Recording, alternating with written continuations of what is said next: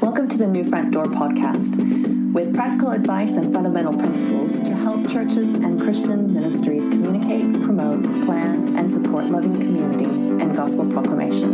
For more information, visit newfrontdoor.org. In this episode, Christian DeKevin and Mikey Lynch go through some more details about the Alvanto People Flows feature. But one of the things when you're setting up people flows is that you want to make sure that each step actually has an action in it.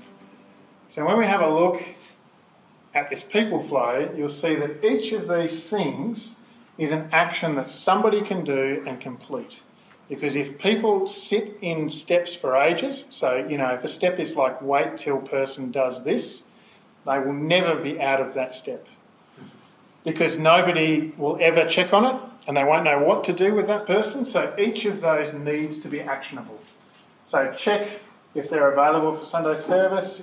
That's check with the ministry to see what service, what roles are available, like, bass guitar, whatever.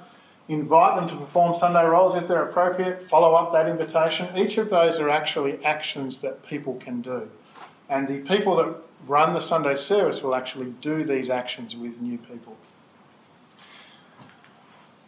The next thing is that you can see when we actually look at one, although it's a little bit cut off, is that the instructions have really clear instructions on what you need to do. Email the gathering team and let them know to invite the person to join the team.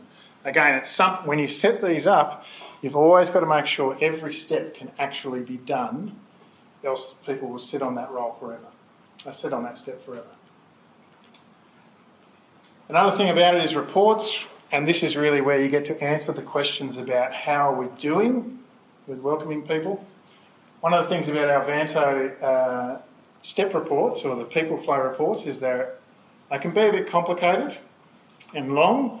So actually the best thing to do is put them in Excel, because then you can fudge the figures as much as you like. No, clearly we don't do that, but it allows us to look at, are people actually being looked at after 6 months? How many people who have been invited make it to the next step? And so, again, these are things that answer the questions, well, is what we're doing effective? And our Vanto is fantastic at making that happen.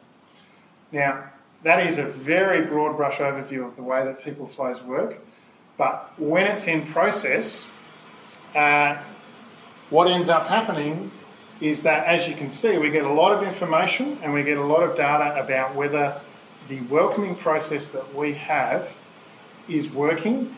And the other thing that it does is it gives us opportunities to enter notes and helpful information about those people and communicate with other teams in a way that is actually, systematic, so that at 6 months, the safety and care coordinator knows that I will send them an email saying this person now needs to get their working with children check and they'll now be taken care of. The safety and care coordinator doesn't need to wonder how long people have been at church. At 6 months, they know they'll get an email that says, Mikey is now,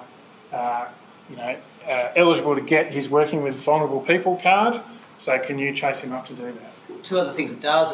One of the goals is a negative goal. It helps you go, how do I know when we've done enough?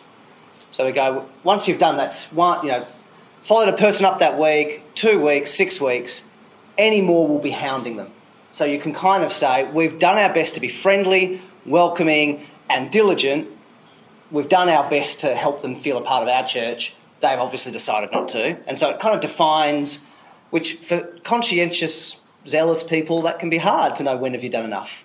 So here is an amount of enough, which is a good amount of care. If you have a diaconal request, someone comes and asks for your food cupboard for some food, then you might follow up again. You can then track, and then you could go, how many times do we pursue that before we go, no, they've just moved on to the next church, sort of thing.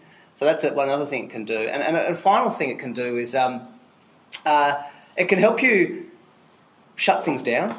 Because if someone says, we need this because that's how people, feel welcomed in our church. And you can actually go, actually most of the people who've joined our church in the last year haven't gone to that thing. Do you see what I mean? And so you can begin to look at what things do we say are important compared to what things are. So we might say in our campus ministry, the pre-season conference is very important for first years coming into the ministry.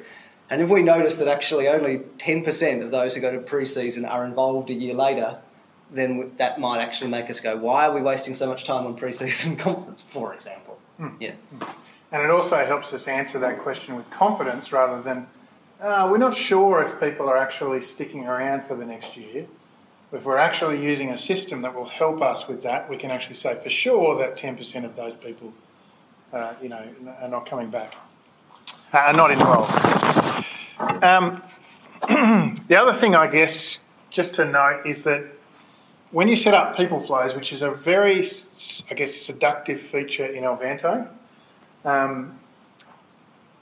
you've got to make sure that they're not too rigid. So you end up with a bunch of steps. You need to make sure that you don't end up doing a lot of admin work just to catch people up to the point where they should be. You need to be able to just have them come in at the point that they're at and be happy with that. If your flow requires 15 steps and all you end up doing is just skipping over them, then you probably need to change the way that your people flow works. Any questions about the welcoming side of things or the onboarding new people? No, I guess that is one of those advanced features which you would delay, I think, because people flows can be a little bit difficult, and it's also one of those features that people jump into and get disillusioned with very quickly. So if you're wanting to know or want some advice, then obviously you can talk to us about that. And it's one of those things that we've had a lot of experience in doing, both in campus ministry. Mikey's done lots of them. I've done lots of them in churches that that we support as New Front Door. So again, we'd be more than happy to help you set those up. Even if they're very simple and very contained, they can be really useful. This podcast was brought to you by New Front Door, the Church IT Guild. New Front Door exists to help churches and Christian ministries to use IT tools to support IT volunteers, to love people, and proclaim the gospel more deeply, efficiently, and effectively. For more information, visit newfrontdoor.org.